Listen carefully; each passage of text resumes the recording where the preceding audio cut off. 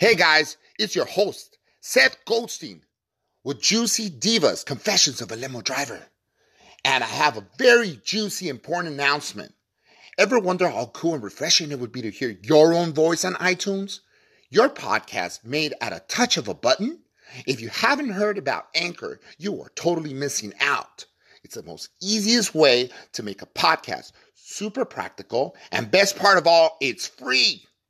It even has creation tools that allows you to record and edit your podcast right from your phone on the go or computer in the comfort of your own home, guys. What's even better, Anchor will distribute your podcast for you so you can be heard on Spotify, Apple Podcasts, and many more. You can make money for your podcast with minimum listenership. It's really that easy. Everything you need to make a podcast in one place. What are you waiting for? Download your free Anchor app or simply go to anchor.fm to get started. Until next time, thank you. Goodbye. More time to this wonderful actor, RN, and Air Force captain, the one, the only. Give it up for Gary Cudney, ladies and gentlemen. Gary, how are you, Gary? Hey, thank you, Seth. It's great to be on, and sounds like we're going to have a lot of fun. We really are, buddy. A lot of fun, because with all this technology nowadays, it's supposed to make it easier, isn't it? It really is supposed to, yeah. And you know what I mean? It's just sometimes it's just the opposite. Zoom happens to be the same case at times for me. And so you tend to just go a different format, and then you kind of end up getting some calls dropped. Go figure. It's not an exact science, but it's great to have you aboard. Now tell me. Yeah, thanks. You're an Air Force captain, and thank you for serving, by the way. I appreciate that. I appreciate your support, and everyone out there has been very supportive as well. There isn't a day goes by that I don't get the support of the Americans in this great country that I'm so proud to have served for. Amen to that. And you're also a registered nurse. Tell me a little bit about that.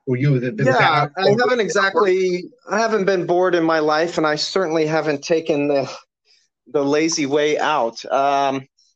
I have a service before self attitude in a lot of areas of my life. I finished a registered nursing degree after kind of going on a 10-year education plan. I went to night school like a lot of adults have done, Tuesday and Thursday and an occasional Saturday. I finished 1 year of regular full-time study in 6 years, and I thought, wow, this is going way too slow. Maybe by 90, I can have my degree by age 90. So I got out of the Air Force. I went into school full time, took advantage of all their educational benefits. And then I completed a nursing degree at the University of Indianapolis in Indianapolis, Indiana. And, nice. Hello to everyone out there. Yeah. And then came back in. The Air Force came calling again, and actually – they bribed me. They gave me a signing bonus because they needed nurses, and I was bribable, I guess. So I went in 2000. The 2000 to 2002 year was very eventful for me. We invaded Afghanistan shortly after 9/11, and then I found myself getting orders and flying from Valdosta, Georgia to Ramstein Air Base, Germany. Then we invaded Iraq in 2002 and 2003. It turned into this whirlwind of events. Wow. I can only imagine, my man. I mean, you guys going out there, especially during those times. I was going to ask you if that happened to be around 9/11 and stuff. So, yeah, man, it must have been pretty harsh out there for you guys. That's for sure. Tell us a little bit about the ambience out there. What did it feel? What was it like? I mean, if you could, liken it to anything. I don't know that that's even possible, humanly possible, but what would you say? For me, honestly, I was quite content finishing my career in the military in the United States, but I thought, you know what, I'm going to make myself worldwide available. next thing you know, I got orders to Ramstein, Germany, and things were pretty status quo. I was actively moving medical patients in the aeromedical evacuation world, about 300 patients a month, and it quickly changed to a chaotic 1,500 a month. I got the honor of taking care of 8 POWs and getting them back home where they needed to feel the comfort of US of A and their family, including Jessica Lynch. And Oh, wow. so I've been blessed to be able to just use my talents in many, many ways. And growing up, I look back to my mother who always said, Gary, use the brains that God gave you. And she wasn't kidding. I took full advantage of that comment. And that's kind of the way my Air Force career went. When did the theater come calling, or how did that, land in your lap, so to speak, or you run into it? Or quite honestly, like all entertainers and people who are gifted, I think I've always had it inside me to entertain and to be a performer, and whether it's the performing arts or athletics. When I was 8 years old, my mother, all my family's Canadian. We grew up in London, Ontario, Canada. And she entertained the idea only because I wouldn't shut up if she didn't take me to Toronto, Canada when I was begging her to audition. So one summer, there was a TV show in 77, and it was called The Whiz Kids, broadcast 30-minute episode every Saturday morning. And it was kind of like this quiz show, like Jeopardy. They would ask, I was in a team of 3 kids, and there's another team of 3 kids in the 6th, 7th grade, and they would ask us science, nature, and math questions, and we would try to outdo the other team, guess the question right, and then raise money for charity. So I had a taste of in-studio television production, and it kind of stuck with me. Unfortunately, I was What's up with you? What's with the Canadians and the arts? Boy, there's so much talent that comes from Canada, I got to tell you. Yeah, I really think, it's probably true. We're a strange bunch, but we know that it's important to have a laugh, to maybe sing a song. It really is. Just like Carol Burnett said back in the day, have a laugh, sing a song, That's about right. Now, you this is good stuff. I mean, we're getting somewhere with this, in that this is like, you're young, so you get the bug. I want to get into acting at some point in my life, which is usually the case with so many people. And then you got the military background. There's a lot of actors and artists that were also servicemen that served our country, and that specifically in the olden days. The real life story is how your parents are not unlike the parents of today, the young 20-year-olds, the young teenagers and 30-year-olds that have children, and they're on the grind for their kid. And my mother was a single mom, and she was trying to make it happen for me, and she didn't have the money to make a portfolio, to have all these photographers take photos and put together this miraculous, I love me book, I am the greatest type thing. So I put it on the wayside, and my performance became in athletics. My next oldest brother was extremely talented. He's 8 years older. Tom Cudney played for the Kansas City Chiefs in the NFL. He was a fast white guy. They called him White Lightning on the team. He played for Marv Levy and the Kansas City Chiefs, and 6 years in the Canadian Football League with Doug Flutie. He played with a lot of big names. But like me, he's only a household name in his own household. but that will change, hopefully. That's fantastic, because like, you're around it, so you have been around the industry to a point. You've been around it for sure with your brother people. So so you developed this interest in. At what point do you really decide to pursue this career in acting? So I get out of the Air Force, and My travels as a travel nurse, once I got out of active duty military, took me to Arizona, to Albuquerque and Fort Defiance in the Navajo Nation. They were filming Breaking Bad back then in 2011. I Okay. got the wild thought that, you know what, I need to look into this because it will eat me up. If I go 6 feet under the earth There was and that say I've inkling. never, ever attempted to fulfill my pursuit of acting, You're film, and television, I will not yeah. rest. And I'll be one of these people walking around saying I was better than that guy, but I never ever really got up and showed people that I was better and good and talented. And that's really just some kind of a, it's not necessarily a narcissistic approach. I think it's an inner drive No. to be able to tell stories. And after my career had finished, I thought, man, I've got some great events in life that I can fulfill.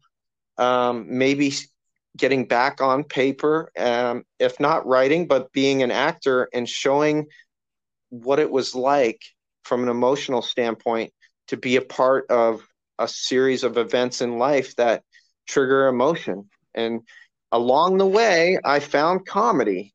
Stranger things have happened, I'm sure. So I did a 1 year internship at the Comedy Store last year, pre-COVID. I met some lifelong friends who decided when I said, I don't know if I'm supposed to be in Los Angeles. All I've got is one national television commercial. I've been in Ballers as an extra on 3 episodes with Denzel Washington's son, J.D. Washington, and Dwayne Johnson. I've been in Bloodline on Netflix. In the Keys we filmed. And so I thought, with this little resume, how am I going to fit in Los Angeles? I'm just like this pawn in the game of life. And so these guys were at the Comedy Store were fantastic. Lou Deck, Argus Hamilton, and all the staff at the Mitzi's Comedy Store at Sunset, they took me under their wing and they said, you're right where you need to be. And your talent alone is waiting to step through the door. You just have to be willing to do it when the door opens. A lot of people have talent, but they're not willing to step through the door. So, well, the thing is, it's very frightening, right? It's frightening. I mean, the worst thing is to die on stage, man. I think it was comedians thinking of, I think it was Jim Carrey who said, fear is going to play a big part in your life. You just have to decide how much. Wow. Lovely. Well said by legend, comedian legend, no less.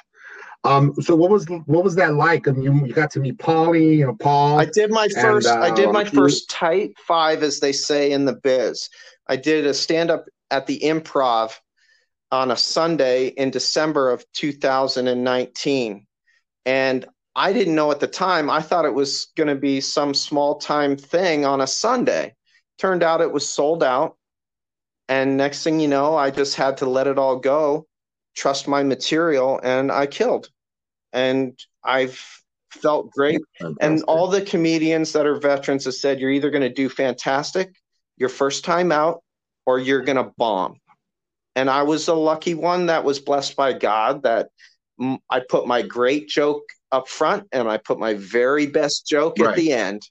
And I literally couldn't even see past the second row. The lights were in my face. Now, did it get to the point where you're like waiting for the red flash or whatever? Right. Hey, you got 1 minute to get off the stage. You know, in a way, I was so prepared, and I just timed my delivery. I did what they told me to do. You know, when I've been in the flying industry through the Air Force, you kind of follow what people say and you do it in detail and you listen to precisely how they teach you how to do things, and you just rinse and repeat. Now, I did it with my own style and my own flavor. I'm a clean comedian. So good. And do you find that you get more work that way as a clean comedian? I think I can get, I don't know if I can get more work. Right? I think it's just a preference. Okay. It's just a preference. Okay. So I was told, you know, I did dabble in comedy, and And when I was over at the Ice House, I was told by some folks there that, if you're a clean comedian, you tend to get more work because for obvious reasons, like if you have some kind of a gig, a Sure. birthday party, and there's children Sure. around, that sort of thing. I guess that's You what they could meant. Like you if you could go say that it route. opens you up to more ticket sales in that. Let's put it this way. If you're not funny, you're not going to sell anything. If all you tell is dick jokes, then maybe you're going to get a certain clientele that come out that are over the age of 21, over the age of 18, whereas you might get age 16, maybe even teenagers and young middle adolescents come out with their parents. But if you're funny, you're funny. And it's not a knock. It's So just, there's a I use innuendo. I cuss when I'm at home. I've said, dick. I yeah, don't do holy dick. I shit say and stuff shit. like I've that. stubbed my toe on the coffee table before, and that hurts like a son of a bitch. Sure. So, but if you say dick, I mean, I innuendo in my one of my bits is, oh, don't get it wrong. My girlfriend's not with me because I'm a white guy and she's black, and then she's not with me because I can dance. She's with me because I'm hung like a baby, 21 inches and 8 pounds. So, that's an innuendo. And at no point in time that I used the F bomb, and I didn't go on the edge. Right. There's a time and a place for it, I think. Now, let's talk about, since we're on this topic already, let's discuss really quickly, let's touch up on why is it that would you say it's fair to say in today's society anyway, specifically nowadays, people are not really like, they're inclined to say stuff they're not supposed to, but now there's like a fine line you can't cross, yes? When it comes to certain jokes. Like it used to be that you could say just about anything before because it was comedy. You can. After all, I think the key is whether you point it at someone, and when you say, you can't tell them how they are. You can't. I mean, you have to sort of be tactful. And if you're pointing the finger at people and you're just saying you are this, and it's not put in context of a relationship, then you're not going to get a laugh. You're going to get apprehension. When you turn it like a Bill Burr, he strategically turns it into a context of relationship. So it's not that he's insensitive. Right. It's that he relates to the flip side of the coin. And so, yes, it's kind of like having one foot on both sides of the fence. But let's face it, there's an entertainment value there in the comedic world. And I don't think intently people are apt to target a certain race or a certain gender or a certain sexual preference. They're just right. And maybe like anyone, a person might get nervous on stage and they might not understand what they've said until after they have a chance to look at the situation, and then maybe they've misspoke. But I think if you've rehearsed and you've done due diligence in your preparation, I think lack of preparation, like anything, opens the door for failure. Right. And whether I'm an actor or a comedian, I have to prepare properly. Yeah, because stuff is just made to look off the cuff, but it's never off the cuff. It's just hours of preparation. Well, sure. Yes, no question about it. That's great. And so that is very true. This next thing, preparation, it's what you want to do so you don't fall flat on your face in every area. Like if you're not prepared, then when the door is swung open, it's like you're not going to lead yourself in. I think I'm not a big fan of rap, but when I look at Eminem and some of his songs, he has a song that says, sometimes you get one shot at opportunity, don't let it go. You have to channel your energy when you're in the entertainment world in the right direction. And if you're not feeding off of that and you're not remembering the very basics of why you're supposed to be doing what you're doing, then you can quickly lose perspective. If I'm talking to somebody, Right, yes, because you're just talking, you're pretty much, moving aimlessly, and that's not a sure, good if you're thing, a boat being tossed around by a wave without an anchor, Hmm. in the entertainment industry, you're not going to get very far. And then you're going to be filled with certain thoughts that you're not good enough. And then you're going to, crawl into that abyss of alcoholism and addiction. And it can Hmm. quickly turn into a downhill spiral. So, I tell people know the why. One of the things I was lucky enough to hear from a motivational speaker was always knowing what the why is so important. And his analogy was, if I see Hmm. somebody who says in the crowd, in his engaging with his crowd at his consultant seminars, is he'll ask someone to stand up, and one person said, he said, "What do you do for a living?" He said, "Oh, I'm a professor of music." And he said, "Oh yeah, can you sing?" He said, "Yes." So he sang Amazing Grace. And then he said, "Okay, this is what I'm going to give you since you paid money to get in here. Something you can take with you, something of importance. Now, I want you, do you have a brother?" He said, "Yeah." He said, "I want you to think that your brother had a baby born this morning, but he got arrested last night for a DUI and missed the birth of his child. Now, I want you to sing Amazing Grace again." And the man sang it a second time. And this time, he sang it with a different kind of emotion and passion. That thought, those Right. pictures and ideas, rather than just being a teacher who's a professor, which is a very bland, mediocre way of living life, Hmm. he taught this man that Right. if you know the why, then you can get through life at a higher level of self-satisfaction and knowing that you're going to be okay even if you don't get what you want.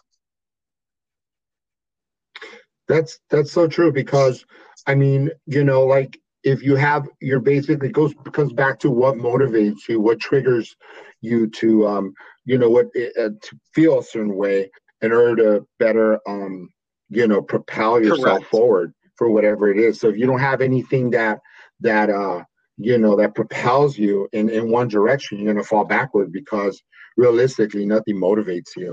So yeah, it's very important to know the why. The why, it's hugely important. You have to know, have to have a vision, right? Where there's no vision, the people perish. It's Sure. biblical. Agreed. Yeah, Agreed. yeah. So so let's back up a little. Your formative years. So you said you spent a lot of time. I was with your brother. As your brother, your older brother was like more. Was he like a Yeah, father I'm in figure? What was the Ontario, relationship like Canada. with your father? My childhood and my senior year in high school consisted of going to high school just like everybody else and getting roll call. They go through the letter A, they go to the letter B, they get to C, and they say, "Gary Cudney." Now, my brother was playing with Kansas City Chiefs at that time, only three Canadians playing in the NFL. And that inevitably, through every Wow. class, the teachers would say, "Oh, Gary Cudney, are you related to that football player guy?" So I lived in his shadows, which was somewhat frustrating. There's no animosity here. He helped raise me. He helped Absolutely. formulate my Yeah. ideas. He helped me to be good at sports. My mother had four boys, which helped us to learn how to hit, play basketball, baseball, football, and bake cakes and make beds. Right. That's fantastic, man. That's great. And that molded you, no doubt, into why, your why is so strong. You're able to be in the military and everything and serve this awesome That's a country, fact. right?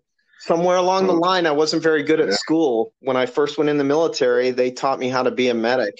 So when I Wow. got out of school, I wanted to still play some football, and I was healthy and injury free.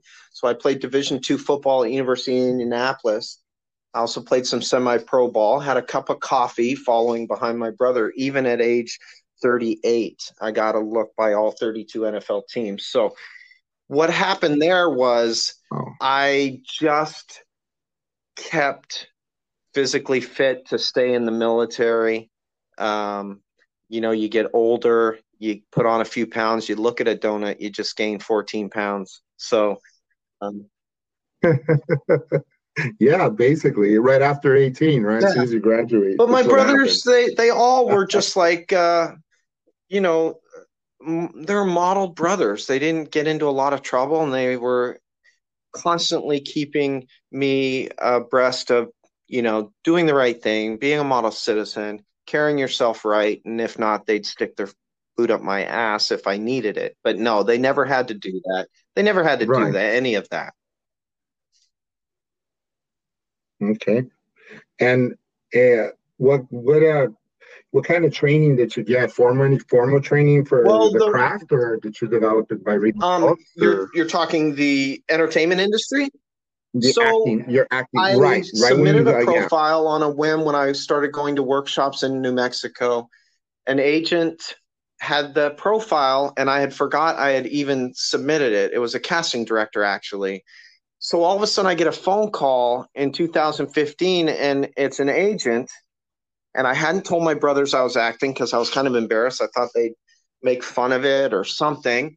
And that's the early stage we all go through as actors. And it was a company that said, hey, we got your profile. There's pre-production. It was called Jack Reacher 2. We'd like you to be on set with Jack Reacher 2 tomorrow. Can you make it? I said, well, of course I can. And I knew Jack Reacher was Tom Cruise, but I really never saw the yeah, movie. And so my brother heard me talk. yeah. They said you'll get the email at 4:30. So I hung up. My brother said, what the hell was that all about? And I said, well, I'm supposed to be on set tomorrow with Jack Reacher 2. He goes, Jack Reacher 2? How'd you get into that? I said, well, I've been acting for the past 4 years, but I didn't want to tell you or the other brothers because I thought you'd make fun of me. He said, well, if you want to see the movie, I've got it at home. You know who that's with, right? I said, yeah, Tom Cruise. 4:30 comes, Seth. I don't get the email. I'm in a panic. I hit redial on my phone, and I get voicemail. Sure enough, I said, I don't think you have my email right. And I gave Right. him my email again. I hang up, and my phone rang right away. It's a lady who owns the company. Uh-huh. And she goes, I'm with Marinella Hume. Gary, don't panic. We have your email, but we're extremely busy here right now. And it looks like we're not going to get you your call time until 10 p.m. tonight. So I said, okay. She goes, wait a minute. As a matter of fact, we're filling a rush call for 200 actors. And I thought, oh no, please don't say this. You're going to move me to some other production. And here's my chance to Right. meet Tom Cruise. Yeah. All I need is my foot in the door. I'm going to do the rest. I'm going to be likable, and I'm going to do a good job. And so she says, can you be on set tomorrow? Are you close to Miami? I said, sure, I'll do it, because I needed her, and I was just going to do what I always do, which is a great job. She said to me, it's with an HBO series. It's the #1 comedy called Ballers. And I thought, oh my, yeah, I can do that. I just went from Tom Cruise to the #1 moneymaker in film in 2015, Dwayne Johnson. So I literally didn't get Tom Cruise. And next thing you know, I'm 3 episodes with a great number of great actors. Andy Garcia, Richard Schiff. Yeah. Remember the movie Fridays with Ice? Yeah. Well, Sure. Troy Yeah. Garrity is Jane Fonda's son. I met Troy. He was in my first episode I've ever been on television. He is a cool cat. Wow. So God, I make my plans, and God directed my feet that day. And then I said, if I'm going to do this, to answer your question, my training, I went to New York Film Academy. I said, if I'm going to do this, I'm going to do it right. I'm going to learn how to perfect the craft, not insult it. Because a lot of people I know now are getting paid a lot of money and they can't act. And they don't even know what a 50-50 is. They don't know what a master shot is. They barely know what over the shoulder means. Mm-mm. And if you don't know these terms and techniques, you won't be good on set. Because my job is to work as a team, as an actor, and to make the other actor in my scene look good and be a listener. So much of acting is more listening than talking. And then I just play tennis. Yeah, because it's tennis in my scene. Tennis. Yeah. Good job. So what you're saying is because a lot of actors, what they do is they're just waiting for their mark, their cue, that word, and then for them to be able to spill out their lines. It's so Some people don't listen to what's being said to them so that It'll it look can affect them. awkward. The scene will look awkward. Oh yeah, it might get wrapped and out there for infamy and into the world of immortality, because once it's on film and it's out there, there's no getting back from it. And sometimes that can be comical. So you have to be able to laugh at yourself. Yeah, you do. Absolutely. If you're not laughing at you Right away. learned that Right away, in man. Comedy Store, right? You have to know how to self-deprecating is a way a lot of people make their entrances. If my first, inevitably everybody does it. Like if I'm supposed to say to be or not to be, and I've practiced it a million times, and they say quiet on the set, roll them, to be or not to bumble. Oh God. It's there. It's out there. And I think we're all professional. It's great. It's a human element, right? The human element of yeah. I mean, if you can't, then you're just not living. And part of this whole thing of acting, if I'm not mistaken, is having a good time. Not taking it too serious. My camera is my friend. Right? And when I'm on set, it's not there. Mm-hmm. There's nothing else exists. I got 15 people behind me. I got 3 more in front of me. And all I got is the person across from me. And nothing else exists except what I'm doing with that person. And they say their line. Hopefully I've done my preparation and I've been a professional.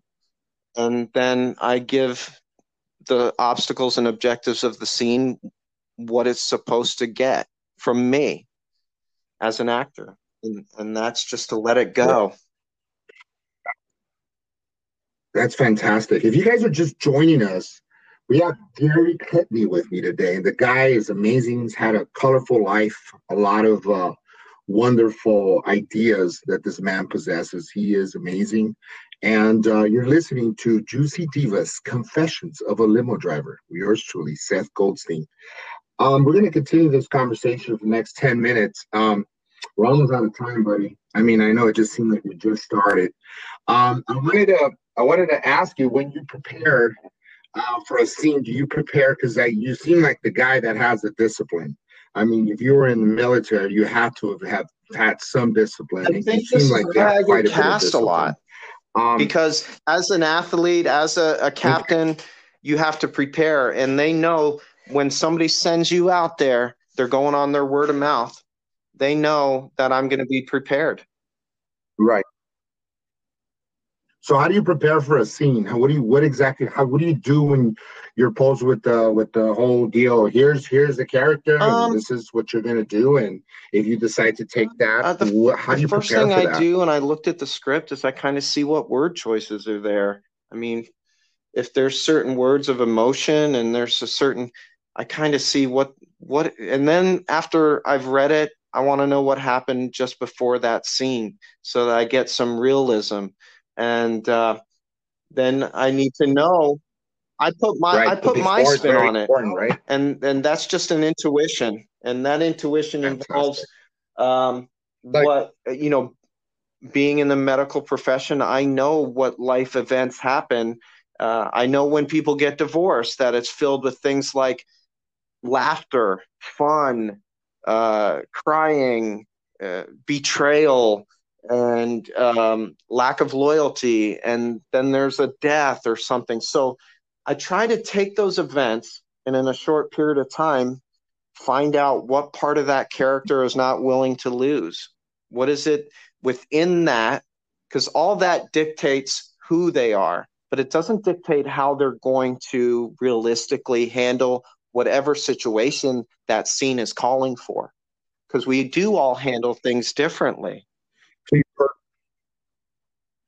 You sort of personalize it. And hopefully if the casting directors have done their job and the producers and the director, then they pick the right guy that knows, they know that guy can deliver the goods. It's fantastic. So that's how you flesh out these characters. I'd like to say, they know what, from behind this camera, they know what roles that I'm good for. And then I like to kind of go search out some roles. Like I'm not always a middle-aged father. I like being a cop. I like being someone of discipline. I have a scowl on my forehead. Sometimes I have a very serious demeanor on camera, and that's not how I am in person. But that's a Yeah. guy that could be a wife beater, it could be a criminal, it could be a convict, and it could be a detective. You never, and so I think I'm branded in some of those areas. I'd like to take a lead role in a feature film. That's my hope. I'm not represented right now. I'd like, I'm a bachelor. I have no commercial representation. I'm free fallen. I'd like to get an agent in LA. Yeah, The dating game. I would like a theatrical agent. I'm free. I'm not signed by anybody. And you can reach me at Gary Cudney now at gmail.com. Very simply, my first name, last name, NOW at gmail.com.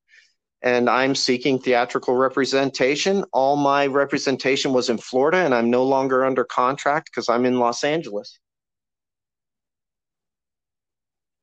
Right. What's your your IMDb just basically you can my life's an open book. You Google Gary Cudney, GaryCudney. You'll probably get 21 Days to Baghdad. That was a documentary by I think it was National Geographic's documentary. I was featured in there because I moved Jessica Lynch, the POW. I was her primary care nurse I flew her. That's right. Took care of her family and making sure they were comfortable from Ramstein, Germany to Walter Reed Army Medical Center in April of 2003. So that's fantastic, man. Bless your heart for that. Wow. Yeah. That is great. You know what? That's humanitarian right there. I mean, you're just being always in the right place and having you have the right heart also, being a nurse, and tip my hat off to you, my man, and nothing but the best to you. Now you are going to come in for a video I'd love to. Component. I'd love to. Yeah. Part, right? At some point. I'd love to. Okay. And I'll come in studio if you whatever. We'll video. We'll film it. Yeah, we want to touch up a bit. We can talk about whatever topics you want. Yeah, it doesn't have to be acting and film, but yeah. Because you have a plethora. I've done a few things. I know we were probably going to set out to talk about my acting world. I'm in a dark comedy from the 48-hour film festival, but we probably can save that for another time. Yeah, yeah, well, we can talk about okay, so I'll tell you what, let's talk a little bit about it, and then when we see each other face to face, we'll discuss about it more in detail. Okay. So tell the viewer, the listener at this point, this 48-hour this is a part this is why I love production. When you can take total strangers and you can put them under the gun, that's what the 48-hour film festival is about.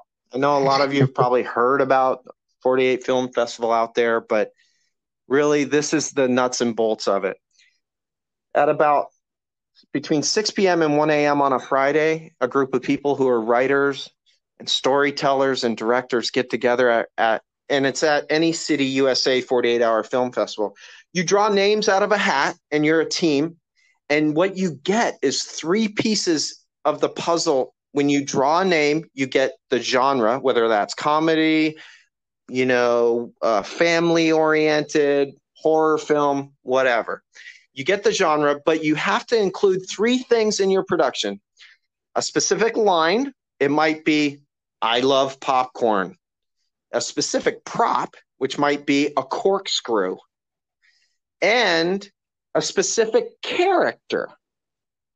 So those 3 things will be in your script. Now it's on your mark, get set, go. You start writing a script that's usually finished by dark 1 a.m. I flew into New Orleans from LA to director Sheridan Fleet. And I got there at 11 p.m. into New Orleans. I was at the place where I was staying at 1 a.m. I got my script at 1:30 in the morning. I learned my character at 3 a.m. I slept until 6 a.m., got on set at 7 a.m., had to tidy things up while everyone's setting up and in a chaotic rush on set. We film all day till 5:30, 6 o'clock.